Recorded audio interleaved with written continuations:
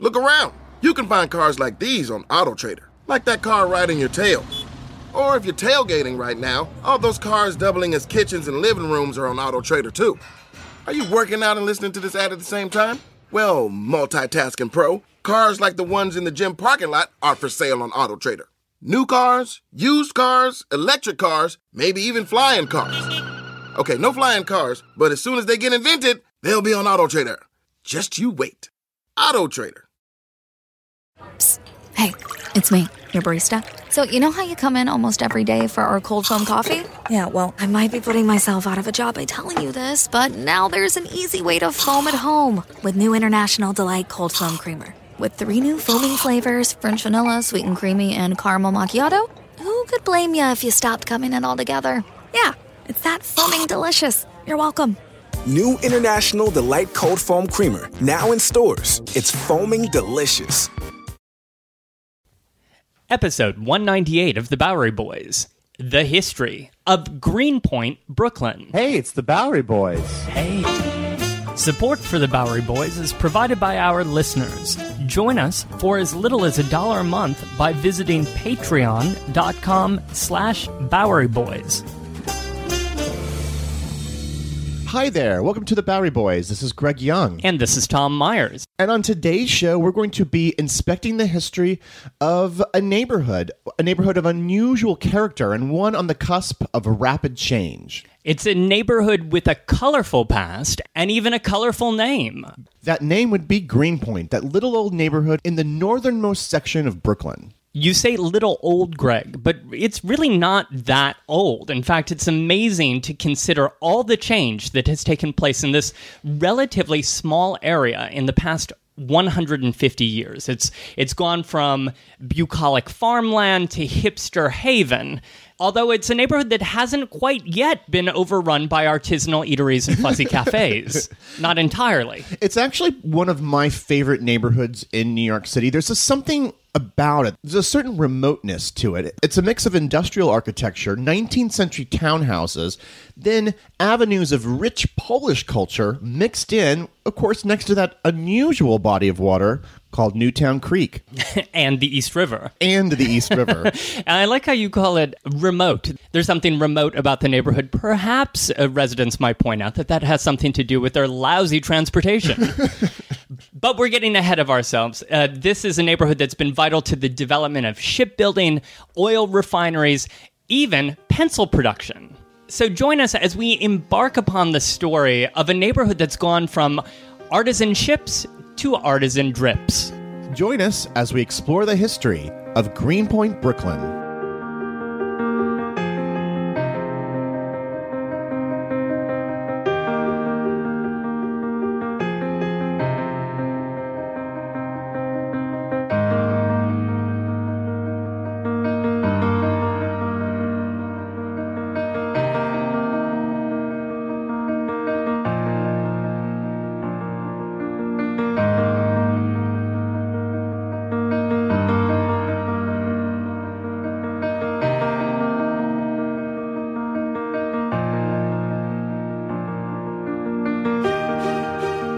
So, Tom, let me situate Greenpoint, Brooklyn, for those who may not exactly know where it is on the map.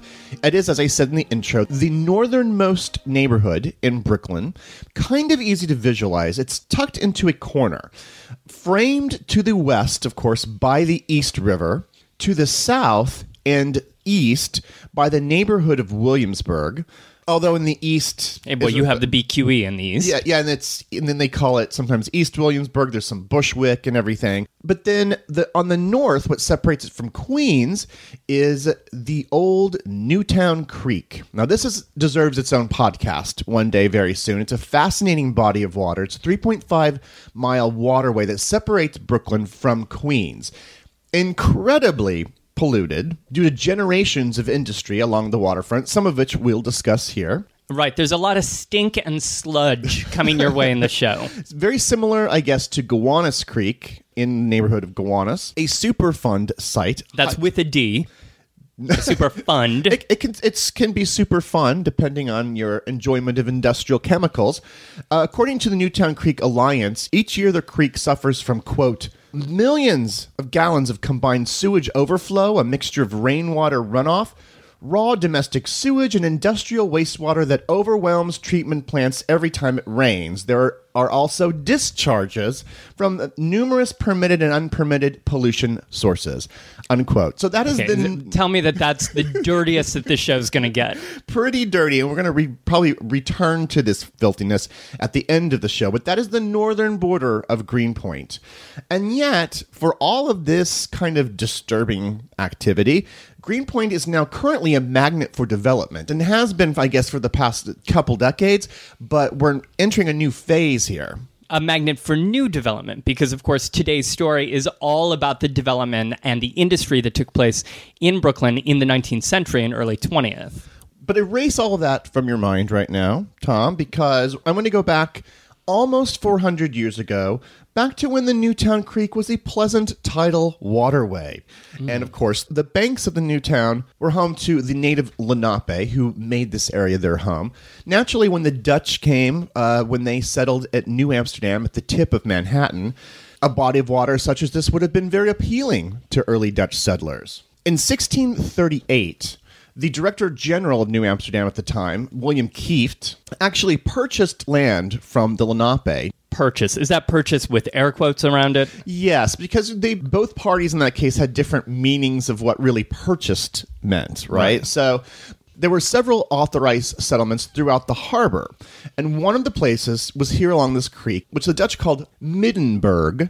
Later, the British renamed it Newtown, and so that's where the creek gets its name, is because it was a new town. Wait, so that's just the name of the creek itself, the Newtown Creek. What about Greenpoint? Dare I ask, was there a point, and was it green? There indeed was a green point. This particular protrusion of land, to visualize where it might have been, was along the shore at around Freeman Street today in Greenpoint, or if you're in Manhattan, around 23rd Street. So if 23rd Street were there 300 years ago and you looked across the water, you would see this outstretch of land into the water. In the northwest corner. In the northwest corner, right. Of Greenpoint. Right. So from a history, which I'll mention a little bit later, written in 1919 by William Felder, he said, quote, "Near where the foot of Freeman Street now lies, a point of land jutted abruptly beyond the shoreline into the river for a considerable distance. This point, covered with river ooze and green grass, naturally attracted the gaze of the sailors on passing vessels,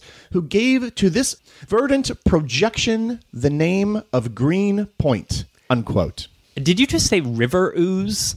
River ooze. I can't I imagine it was a more pleasant ooze than that which rumbles upon the shores today, though. So. But this was 17th century river ooze. Right, 17th century river ooze.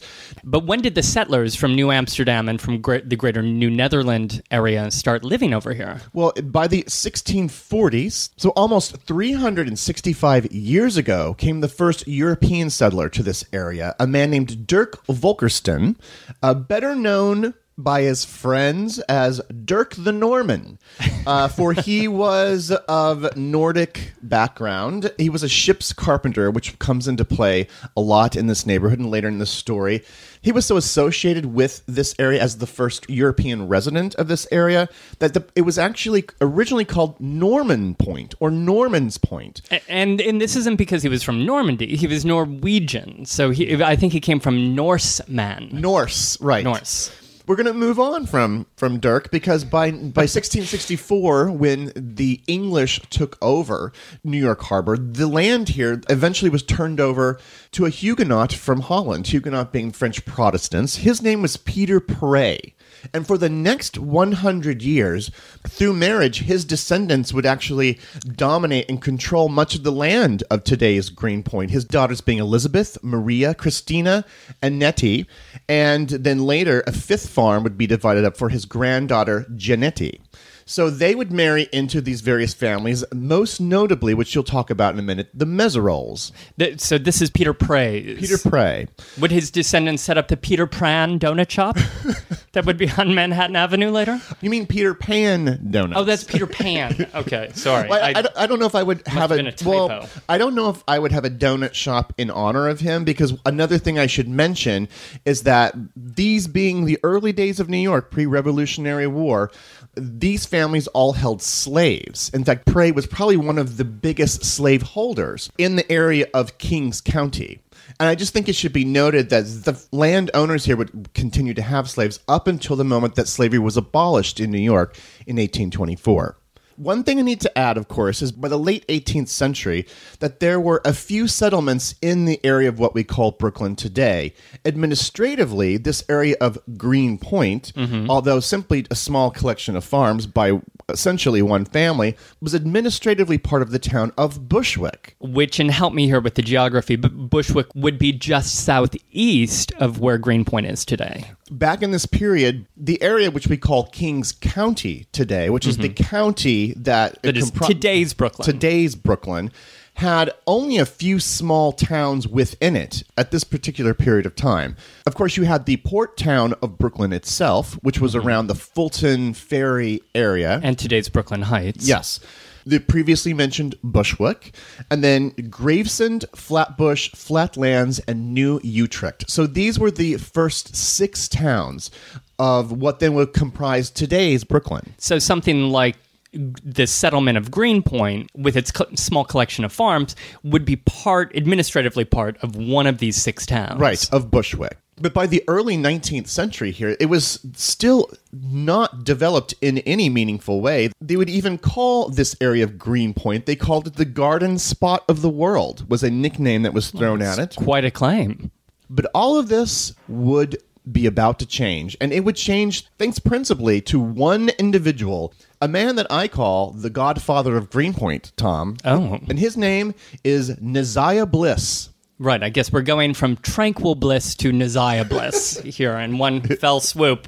And not as blissful, actually. Yes, indeed, Bliss would be one of the most important people ever in Greenpoint's history. But before we get to kind of where he does his big thing in the 1830s and 40s, let's pull back, about 40 years to the 1790s. Bliss was born in Connecticut in 1790. He was an entrepreneur, a steamboat builder, along with Robert Fulton. And he even headed out into the Wild West to explore. So he was a sort of Renaissance man on a mission. Well, still a young man, he returned to New York in the 1820s, and he saw great potential for this area of today's Greenpoint as a shipbuilding center, because he looked just south of here in Williamsburg and saw what was happening there, which was really a sort of response to what was happening and had been happening across the river in the Lower East Side. And what he saw with the opening of the Erie Canal in the 1820s and the explosion of the local economy, right, in the late 20s and 1830s, and New York's march northward and just industry booming. Well, these shipyards that had been down on the Lower East Side were suddenly very valuable tracts of land. Why would you want to build ships? That takes up a lot of space, right, to store all the lumber, to have all the guys, to have the docks and everything. That's an area that could better be used for storing of goods, for importing and exporting. Still for boats and docks, right, and vessels, but for commerce. And this area on the Lower East Side had, since the British period, been a place for building ships, this Corlear's Hook area. So, I mean, it kind of makes sense if you see that industry kind of just simply floating over to the other side of the water, over on the Brooklyn side. Right. It was just too valuable on the Manhattan side. So there it was in Williamsburg. And for more on Williamsburg's story, you have a show from several years ago that one can listen to on the history of Williamsburg. So back to Bliss. He's looking down there. He's seeing what's happening in Williamsburg. He's looking north of it in this Greenpoint area of farms, and he's thinking, I want in on that. So what he does is he marries in to the Meserole family, which is a family that basically owns most of the farms up here. Well, I mean, I guess that's just how you did it back in the day. If you wanted to buy some land, you just got in good with the head of the clan, and you married Mary. Mary was her name. 18-year-old Mary. who was the daughter of John Meserole. I don't expect anybody to keep this straight, but there's a whole mess of Meseroles here. So in 1832, he purchased 30 acres of farmland, much of it along the waterfront in Greenpoint. And in the ensuing years, he would continue buying up farms near Newtown Creek, even on the other side in today's Long Island City. The development in Long Island City that he would buy would eventually go by his own name. They called it Blissville. Sometimes people even refer to that area today as Blissville. So that's old Neziah. But he had a problem. Okay, so he owned all of this land, but it was really not that valuable unless people could get to it. There was like a rowboat that you could take to go back and forth between the east side and Greenpoint, but that was about it. And I know that some people listening right now are thinking, well, hold on a second. If you're on Greenpoint, you can just walk south into Williamsburg. Why couldn't people just come up from Williamsburg into Greenpoint? And it's because there was a creek there. There was a body of water that separated the two neighborhoods, and that was Bushwick Creek. And it's amazing that today, part of the transportation woes that people have in Greenpoint, it really all connects back to this early period of development because things developed around the obstacles of the early 19th century. Right. And that obstacle being this creek here that ran straight along, if you can imagine, where Franklin Street in Greenpoint hits today's Kent Street in Williamsburg. That intersection was not there. That intersection was a bridge. And he built that bridge in 1839. That same year, he spent $20,000 on a turnpike that went straight down the western side of his development near the water and over his bridge and connected it to Williamsburg. And that turnpike is today's Franklin Avenue. It really is extraordinary how this one individual, of course, with the support of the Meseroles, really did create a neighborhood out of this farmland. In fact, he also plowed through Greenpoint Avenue, which connected into his developments over in Queens.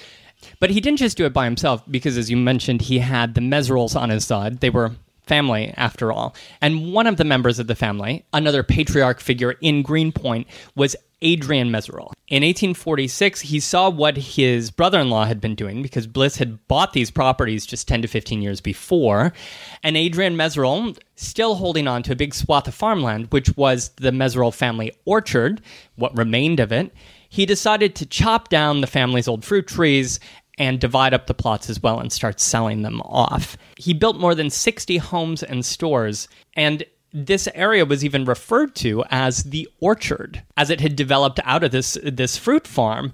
And the first road that he cut, the first lane that he cut through his orchard, became today's Meserole Avenue. And as a matter of fact, while they were laying out these streets, they have many of the streets actually have a sort of orderly grid plan.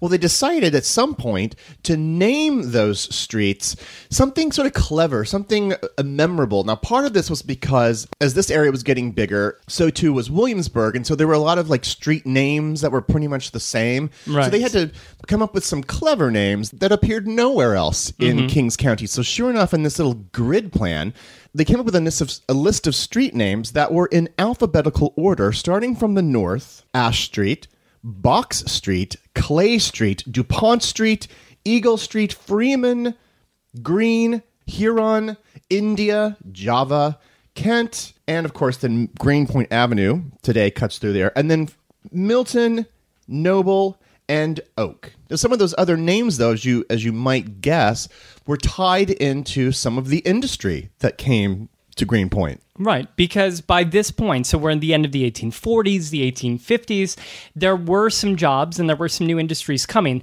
Those first big industries that came in were the shipyards. And this takes us back to Bliss and his original vision for the neighborhood. These men would be the first to set up shipbuilding enterprises here in Greenpoint, and that would attract a whole wave of immigrants who were, at this point, looking for jobs. And these were skilled jobs because building a ship, it demanded all kinds of different workers and different businesses. There were lumber yards and lumber specialists. There were iron works that were needed to forge different, giant pieces of metal. Rope makers, sail makers, lots of ancillary businesses to building ships. Probably the most famous shipyard of them all in Greenpoint opened in 1851 at West and Collier Streets. I'm talking, Greg, of course, about the Continental Iron Works. No, I'm not really up on all of my ironworks exactly, like the most famous ones, but I have heard of this one. But why is it exactly among the most famous? Well, probably because of the construction of one giant important vessel in 1861, 1862. That would be the USS Monitor. The Monitor was the first ironclad ship that was built in the North for warfare. It was constructed in an astonishing 101 days. I think this is one of the more cooler details that you learn in high school about the Civil War is the creation of these ironclads. Mm-hmm. Because they were almost impenetrable. They were these new kinds of ships that could withstand heavy bombardment. And the South already had their own ironclad ships. The North was lacking one. They didn't really know how to build one. And it took a Swedish-born engineer named John Ericsson to build this here in Greenpoint. So another Scandinavian brings fame and fortune here to thriving Greenpoint. Yes, and like a Scandinavian with an out-of-control, legendary intellect. And as I read in this amazing book about Greenpoint that I would recommend to anybody, just came out. It's called Greenpoint, Brooklyn's Forgotten Past by Jeffrey Cobb. He writes about John Ericsson having mastered Euclidean geometry back in Sweden at the age of 10, and was surveying and engineering a canal project called the Gotha Canal when he was 11. And by the time he was 14, he was a senior engineer and in charge of 600 workers. He was that kind of smart. Doogie Howser of his day.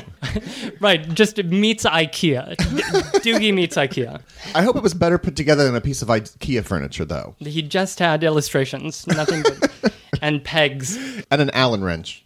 So this famous ship was actually built here right off the coast of Greenpoint. He did it by subcontracting, which was this revolutionary new idea. He had different foundries making different things for the ship, and then assembling the whole thing here at Continental Iron Works. I think lovers of history know the Monitor, but his name is a little forgotten these days, right? Well, you can still visit Ericsson if you'd like to in Greenpoint. Head over to McGolrick Park, which opened in 1891 and is a lovely, leafy, old-fashioned city park with beautiful old trees and a classical pavilion, you know, those stone pavilions. The park has winding paths and benches and a playground and everything, but it also has two notable sculptures. One is a World War I monument honoring the Greenpoint soldiers who fought in the war, but the other is a reclining figure who commemorates the Battle of the Monitor and the Merrimack. And the statue was created and placed in honor of Ericsson. So you can visit Ericsson in McGolrick Park. So honoring one of Greenpoint's greatest creations, one of its greatest minds and job creators here, I guess. Right. Well, there are a number of job creators that we should talk about. Lots of industry has happened, especially during this period at the end of the 19th century, and we don't have time to go into all of them, but we certainly cannot leave Greenpoint without talking about Charles Pratt, who in 1867 started his big claim to fame in this neighborhood, the Astral Oil Works. Astral sounds otherworldly. Well, in a way, it was revolutionary because they produced lighting fuel, you know, for lamps and for other uses that was odorless, and it was considered to be safer than other lighting oil that was out at the time. And his factory here, his refinery, would be considered really the first modern oil refinery in the entire country. So clearly successful with the Astral product here. So successful, of course, that he became a target for one John D. Rockefeller, who was keeping his eye on all things oil in the 1860s and competitors, right? And 1870s, right. And he represented big oil, and his giant Standard Oil company was going around the country and snatching up any small, successful company like Pratt's that he could find. They were so big, and he had these sort of like underhand dealings with railroads for shipping, Rockefeller did, that he could basically drive other people out of the market because he was getting special rates on transport, which was the big cost of the oil in the first place. So this is a whole story that we can get into some other time, but let's just say that Pratt initially fought Rockefeller tooth and nail, resisted him, and he and his partner, Henry Rogers, decided in 1874 that basically, look, if they didn't sell out to Rockefeller, then they were going to go down. and he was going to take down perhaps the careers of the people who he employed right here in Greenpoint. Reading about Pratt, one gets the impression that he was a really decent and nice guy, and he was always considering the consequences of his business, so he sold out. So this is a very familiar refrain in the Gilded Age here, certainly. Right, although he did something that only a few other Gilded Age millionaires did. I'm thinking of Carnegie and others. He sought then to still elevate the conditions of the people who worked at his factory, at Astral Oil Works. So in 1886, 12 years after he sold out to Rockefeller, and while he was still on the board of his company and of Standard Oil, he opened up the Astral Apartments, which are located along Franklin from Java to India Street. These apartments, which are still there today, were built really with a philosophy in mind, and that was to give his workers a better place to come home to, a healthy home environment, because he had this belief that you could eradicate poverty and crime if you gave people better living conditions. And so he built this structure. You've seen it, right? You've seen the Astral Apartments. I think it's one of the more interesting buildings of Greenpoint, just simply because that word astral it's so large and striking in front of the building. Mm-hmm. And because that's not really a brand name that anyone even remembers, it's just, it's mysterious. Well, it's also a beautiful building. Mm-hmm. It's a 6th-floor red brick building that's built in the Queen Anne style. So you've got these like lovely Victorian flourishes all over the place, and they have even, some niches down on the corners where today there's a laundromat and there's a restaurant in the other one. So it's practical. When it opened, however, it had additional things, that were unheard of for working class tenants, like indoor plumbing and bathrooms, but also things like daycare and social services for the tenants. We hardly have that today. Now, is this Charles Pratt the very same Charles Pratt that started Pratt Institute, the college in Clinton Hill, Brooklyn? Those are the same Pratt dollars. His legacy living on today. So the Astral Building is one of the more famous, more interesting-looking buildings of the Greenpoint area, but actually so is the pencil building, the building that belonged to a notable pencil manufacturer. Yes, I think you're talking about Eberhard Faber. Eberhard Faber. Yes. Say that 5 times fast. But I think in Germany they say Faber. Faber. But right, we say Faber here, right? Or do we say Faber? You say Faber, I'll say Faber. I don't know, I'll pencil it in. I'm trying to make a point. Not a sharp one, but a point nonetheless.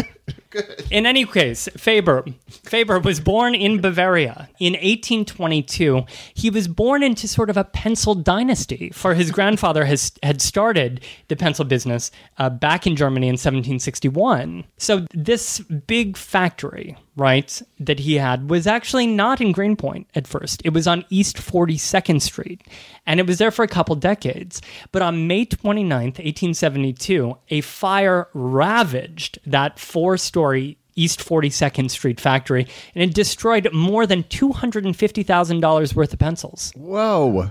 Can you imagine, like 150 years ago, how many pencils $250,000 worth of them would have been?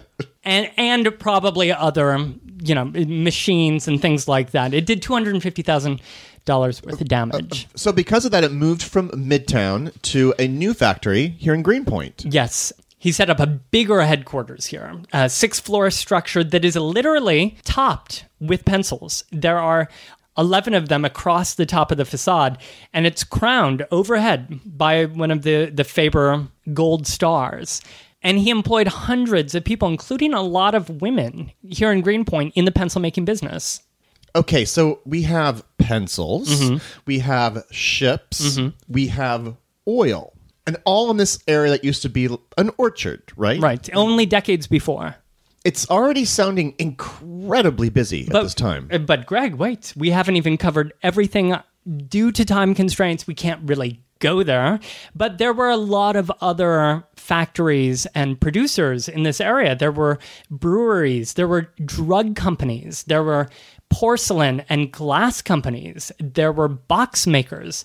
And that's great. And that makes you think of all the people working there, right? Mm-hmm. What wasn't so great is that already by the 1870s, people here and even across the way in Manhattan were complaining about unpleasant odors and residues. Smoke, right? Smoke and smells that were drifting all over the place. All of that industry, those factories and refineries, fertilizer plants, sewers, they were releasing their waste directly into the river, into the East River, or into Newtown Creek. And so already by the 1870s and 80s, you had departments of health that were investigating. You can only imagine how big business, oil companies, were getting a pass because they controlled everything up in Albany. But this creek, think about that Newtown Creek that you just said a few minutes ago. By the 1880s, if you went swimming there, you might come out with a bit of oil on you, and if you fished, you might just hook some poisoned fish. So what was to be done with Greenpoint? We'll explore Greenpoint in the 20th century after this. In the decades before the Civil War, slavery's grip on America tightened. But soon, a diverse group of abolitionists, both black and white, began to construct a clandestine path to freedom for the enslaved. Hosted by Lindsey Graham, Wondery's podcast, American History Tellers, takes you to the events, times, and people that shaped America and Americans, our values, our struggles, and our dreams. In the latest series, American History Tellers explores the Underground Railroad, a covert network of secret routes and safe houses operated by men and women committed to helping enslaved people escape bondage in the South.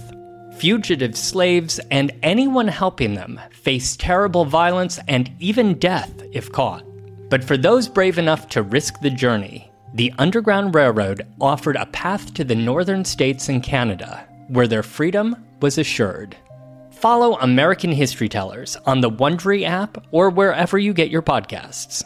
You can binge this season's American History Tellers, The Underground Railroad, early and ad-free right now on Wondery Plus.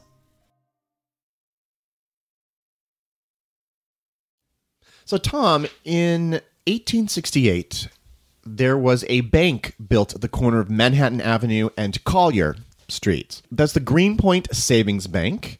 That building is still there. That is no longer an actual active bank now. It's a Capital One. It's a pretty building. It's a beautiful building. But back in 1919, as sort of promotion for their services, they authorized an official history of Greenpoint be written by the author William L. Felter, Ph.D. You know, back in the day when banks would commission someone to write a history of their neighborhood that they could just give out to customers.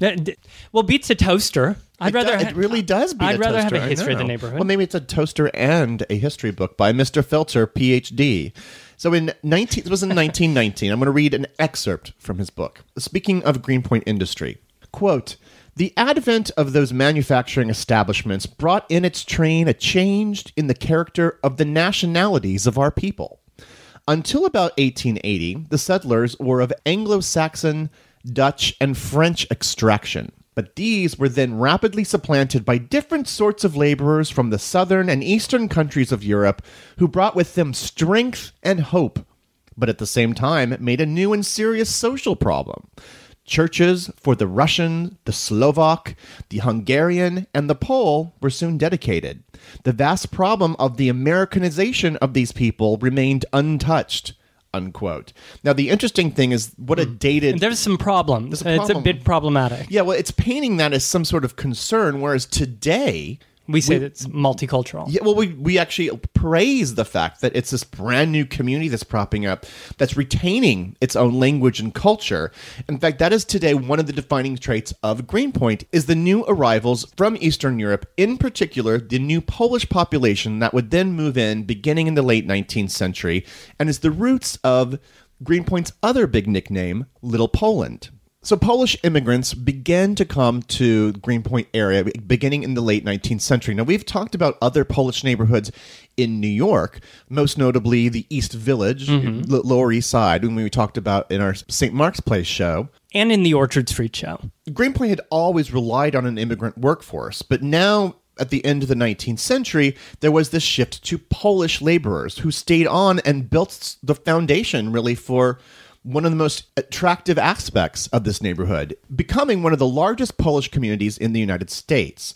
The intriguing thing about this neighborhood is that it's got its start in the late 19th century, but it would actually become larger and more developed into the 20th century, comprising about, I've seen some estimations, about 8 by 16 blocks along Nassau and Manhattan Avenues. So kind of on the edge of where the historic district is, which is, of course, the oldest buildings. The Polish immigrants who arrived here moved into the more affordable buildings around those older structures. And so as a result, that's sort of the heart of the Polish community there. And you can still see these two different types of buildings existing even, on opposite sides of Manhattan Avenue today. Right. Architecturally you can see it, but even the newer buildings here have these spectacular signs all in Polish, even to this day. Now, of course, as more people are cramming themselves into this area in Greenpoint and in Williamsburg, by 1900, there was probably about 250,000 people that lived in this combined neighborhood, which was, back in the day, called the Eastern District. This, of course, required many more community amenities, things to take care of these larger numbers of people who were moving in. I'd also imagine schools and churches needed to be built. Sure. But in fact, by 1874, the largest, I think the most famous church, if I could say that, in Greenpoint, St. Anthony of Padua, was built in 1874 on Manhattan Avenue. It's still there today. It's still an active, lively Catholic church. But there are other big improvements that came to the neighborhood as well, especially after the creation of the 5 boroughs and the creation of Greater New York, where now all of these independent neighborhoods and cities became Brooklyn, the borough. That would happen after 1898. For instance, in 1906, they built a park just to the south that kind of separates Greenpoint and Williamsburg today. That was called Greenpoint Park. But just 3 years later, in 1909, they renamed it after the district's most powerful senatorial figure, like a major name in local politics, and who did much to improve the area. And his name was Patrick Henry McCarran. And thus, the park became McCarran Park. It's funny because McCarran Park is really in that spot, right? That juncture between Greenpoint and Williamsburg. And historically, that makes sense as well, because this was really part of the waterway, an extension of the Bushwick Creek that jutted in, and they would later fill this in with landfill. Yeah, the park is built on landfill. Now, in 1936, the park got a major upgrade in the form of a public swimming pool, the first of several such projects that were overseen by Parks Commissioner Robert Moses. Now, since we're going to talk Moses... I wish we had a little bell or something to ring. We haven't talked about him in a while. We haven't actually talked about Moses in a while. There should be like a sound, an automatic sound, like a trumpet or like a curmudgeon. We could just bring some... Garrett. Well, since we're talking Moses, we should talk a little bit about highways and roads, because there's a couple key elements here in Greenpoint that are important, and those are bridges. The first bridge, more along the east side of Greenpoint, is the Kosciuszko Bridge. It was built originally as the Meeker Avenue Bridge in 1939, was renamed for the Revolutionary War hero Thaddeus Kosciuszko, primarily because of the Polish population of Greenpoint, because of their pressure and sort of in honor of them. And the same thing happened a little over a decade later in 1954 with the construction of the Pulaski Bridge, which is also named for a Polish Revolutionary War figure, Casimir Pulaski. And the Pulaski Bridge is connecting Greenpoint in the north with Long Island City, just north of it. And if I could just editorialize here for a second, it is one of my favorite bridges, principally because, of course, it's also a pedestrian bridge, and it's... there's a pedestrian section. There's a section to it, right. It's a regular bridge that you can walk along the side and, enjoy the fabulous aromas of the Newtown Creek. But you can go from Long Island City to Greenpoint. I love walking between the boroughs over a bridge. Yeah, you can take the E train, get out at the station there, and walk over the bridge down into Greenpoint. But in speaking about Moses and roadways, I think we would be remiss if we didn't mention the BQE, which forms, which is one of his lasting gifts to the city, gets us all over the place, and which forms really basically the southwestern border of the neighborhood. So I've gotten us here to like the 1950s. I just want to like paint a little bit of a picture of maybe what Greenpoint, the Polish area of Greenpoint, might have been like in the 1950s through the eyes of a young child that was born there in 1953. Her name was Patricia May Andrzejewski. She was born 1953. 20 years later, as a former Juilliard student, she would be inspired from seeing a Liza Minnelli concert to go from classical music to rock and pop, and she would change her name to Pat Benatar. Whoa. So Pat Benatar is a Greenpoint resident. Right, but Pat Benatar went from classical to pop because of Liza Minnelli? Yeah, that was her major inspiration. Not to sidetrack the history here, but I found that's a really interesting detail. Yeah, there's so much to that story. No, so imagine what life would have been like for young Patricia, running around the neighborhood here, like the types of things she would have seen, because it was around this time after World War II that industry actually began to decline throughout this whole neighborhood. And some of these factories began shutting down, including the pencil factory, right, which closed down in 1956. But, you know, the Polish community here was still very close-knit, so it still would have been a warm, wonderful place to grow up. And certainly would have seemed like a very different planet compared to Manhattan across the water. She would have perhaps most likely, as a young kid, gone to the Meserole Theater, at a movie theater at 723 Manhattan Avenue. And the only reason I'm bringing it up is because the theater is still there. It's no longer a movie theater. It's now a drugstore. But the bones of the building are still there. And there's even a big disco ball. Or was last time I checked.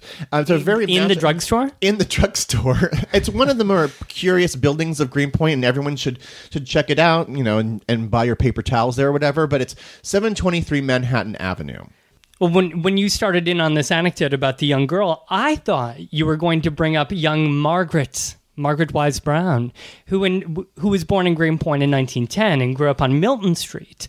And we don't have time to talk about Margaret, but let's just say that a few decades later, she would pen a children's book that you and I probably both grew up with and millions still read tonight or are put to sleep with. Goodnight Moon. So Margaret Brown is also a Greenpoint resident. Margaret Wise Brown, yes. Goodnight Moon. Well, good night to pleasant experiences here on the outskirts of Greenpoint, because by the 60s and 70s, of course, with all these empty industrial buildings, you can imagine all the decay along the edges. The Polish center of Greenpoint was still very much active, and the population was still growing, or it was in great flux because of new immigration laws in the mid-1960s encouraged a lot of immigration, but then a lot of people who were older generations were moving to the suburbs. As a result, you had that core community, but on the edges, you still had street gangs. It was still a rough neighborhood, an unpleasant place to be. And I'm not even talking about the condition of Newtown Creek, okay? So now we have over a century of industry. Because in 1870, if they're already talking in the press about the stinky Newtown Creek, what is it like in the 1960s? Right. So putrid smells next to vacant, empty warehouses and industrial factories, right? Throughout the decades here, they would find out later, large amounts of petroleum were actually leaking into Newtown Creek.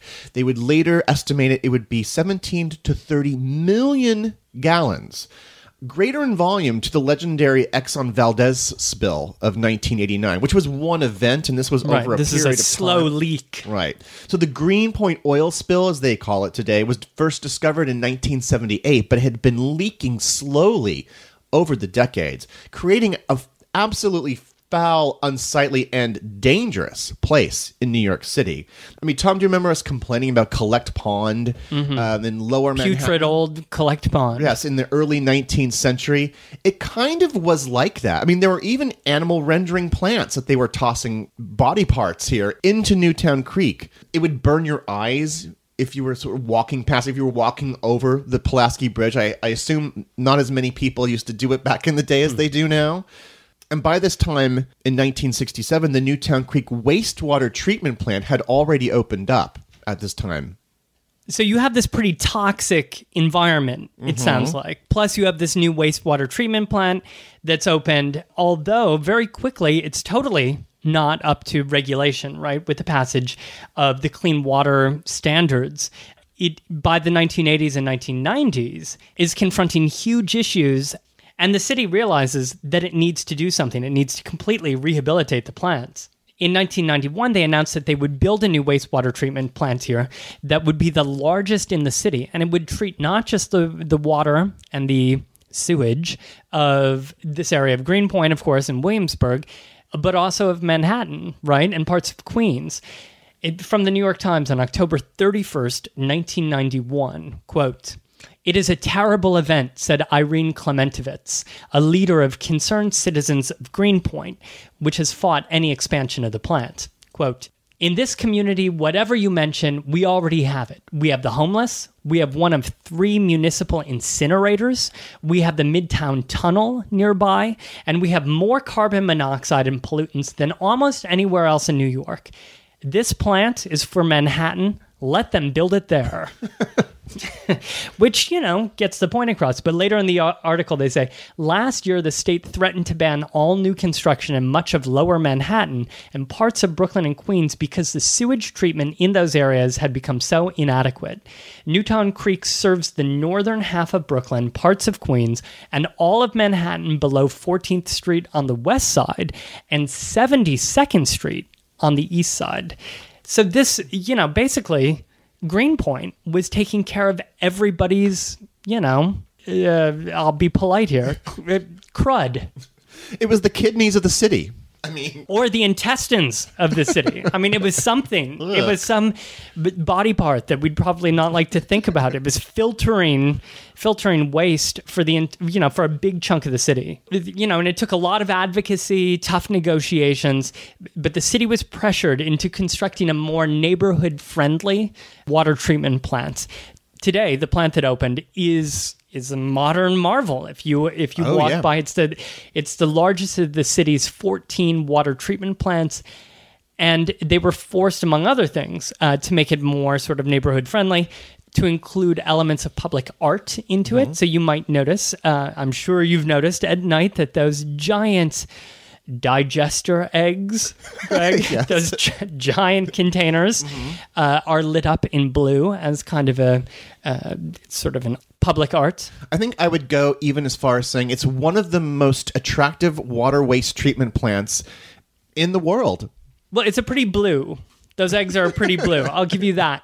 But it has other elements. There's a nature walk that I took just yesterday. I was out walking along the Newtown Creek nature walk, which, aside from the fact that you're next to a wastewater treatment plant, can still be kind of, romantic. It can offer a sort of pleasant stroll, and they have some placards, to explain the wildlife that is existing, hopefully once again in Newtown Creek, because they're cleaning it up. However, I think it would be a farce to suggest that the entire creek and waterway is cleaned up, because it's still kind of a mess. And they have signs posted as you're along this nature walk, alerting you to the danger of flooding and spill off in case of heavy rains and such, that raw sewage might go right back out into the creek. Well, 6 years ago, it was declared a Superfund site. The creek, meaning that it is a place of concern and that federal money is now going into it to help clean it up. Right. I read an article on DNAinfo.com, the website, great website, about a man who swam in the Newtown Creek last December just to draw awareness to the lousy conditions of the water. And did they find his remains? No, he did emerge, but he said that he was puffy and his skin was irritated from the swim, of course, and it smelled like oil the entire time and sewage. And he said in patches it smelled eerily of cinnamon toast. Ugh. That's the worst stuff. The stuff that smells like cinnamon toast. I'd be more concerned about cinnamon toast crunch, actually, in Newtown Creek. That really says a lot about Cinnamon Toast Crunch, actually, that it smells like the most putrid of foul, toxic fluids.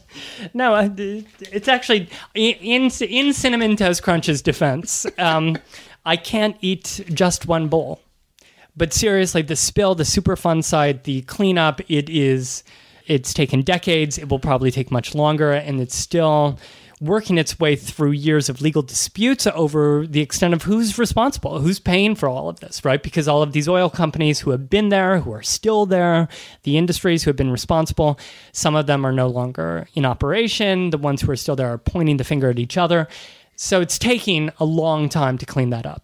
But there's an extra burden now to clean that up even faster because there are new developments and new people moving into the neighborhood in the past 10 years. Right, because in 2005, there was this giant rezoning, right, that happened under Bloomberg, not just in Greenpoint, but also in Williamsburg, famously, all along the waterfront, in which 175 blocks were rezoned from industrial over to residential.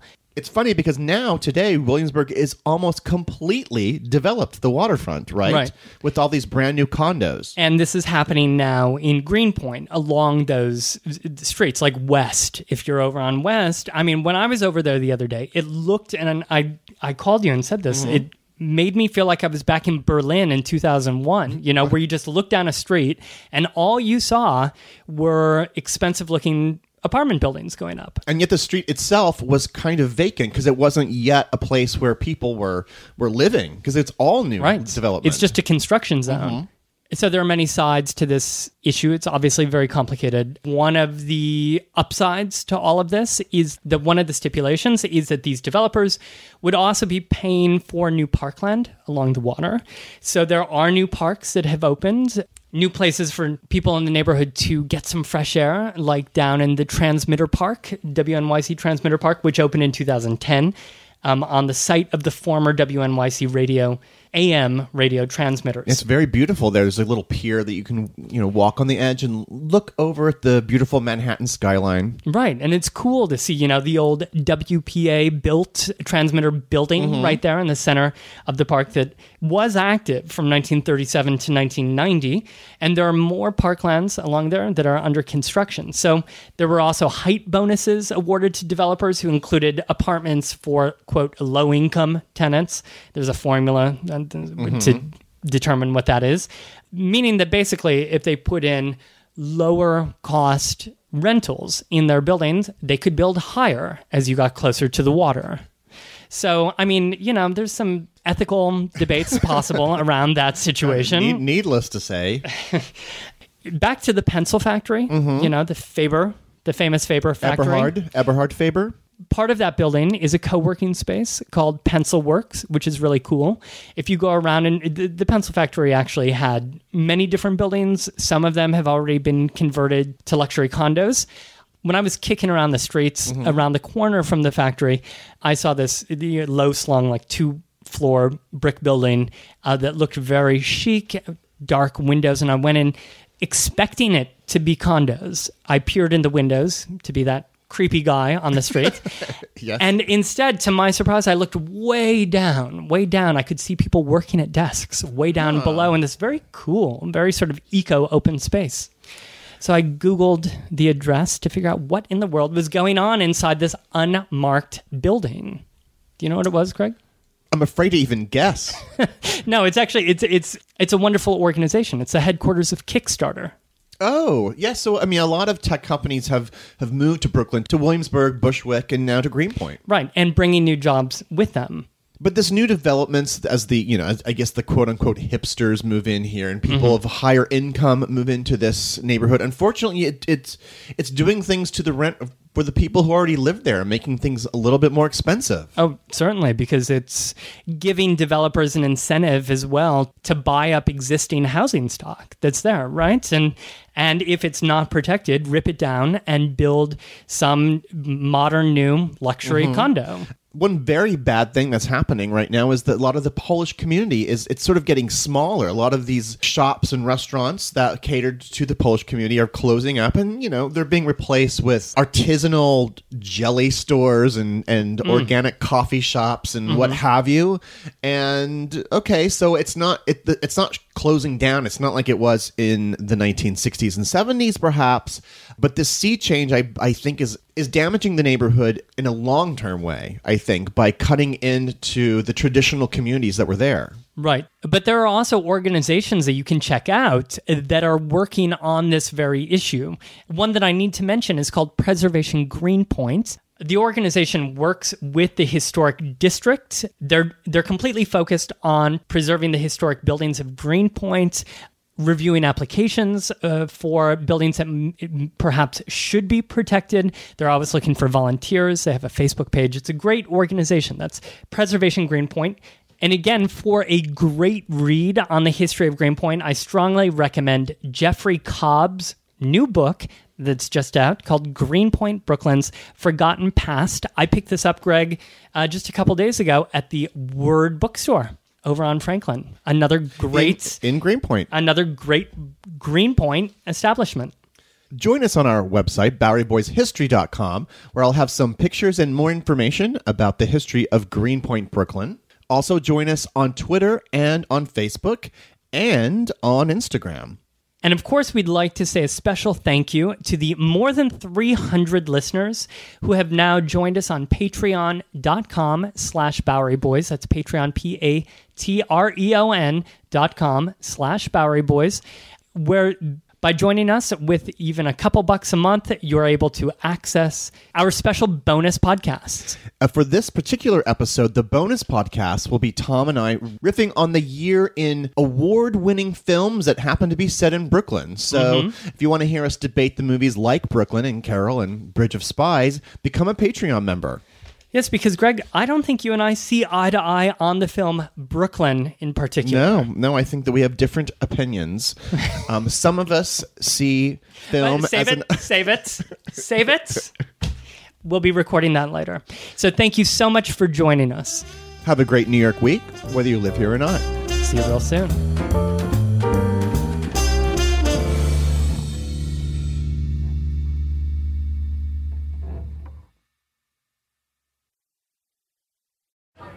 Hey, it's me, your barista. So you know how you come in almost every day for our cold foam coffee? Yeah, well, I might be putting myself out of a job by telling you this, but now there's an easy way to foam at home with new International Delight Cold Foam Creamer. With 3 new foaming flavors, French vanilla, sweet and creamy, and caramel macchiato, who could blame you if you stopped coming in altogether? Yeah, it's that foaming delicious. You're welcome. New International Delight Cold Foam Creamer, now in stores. It's foaming delicious.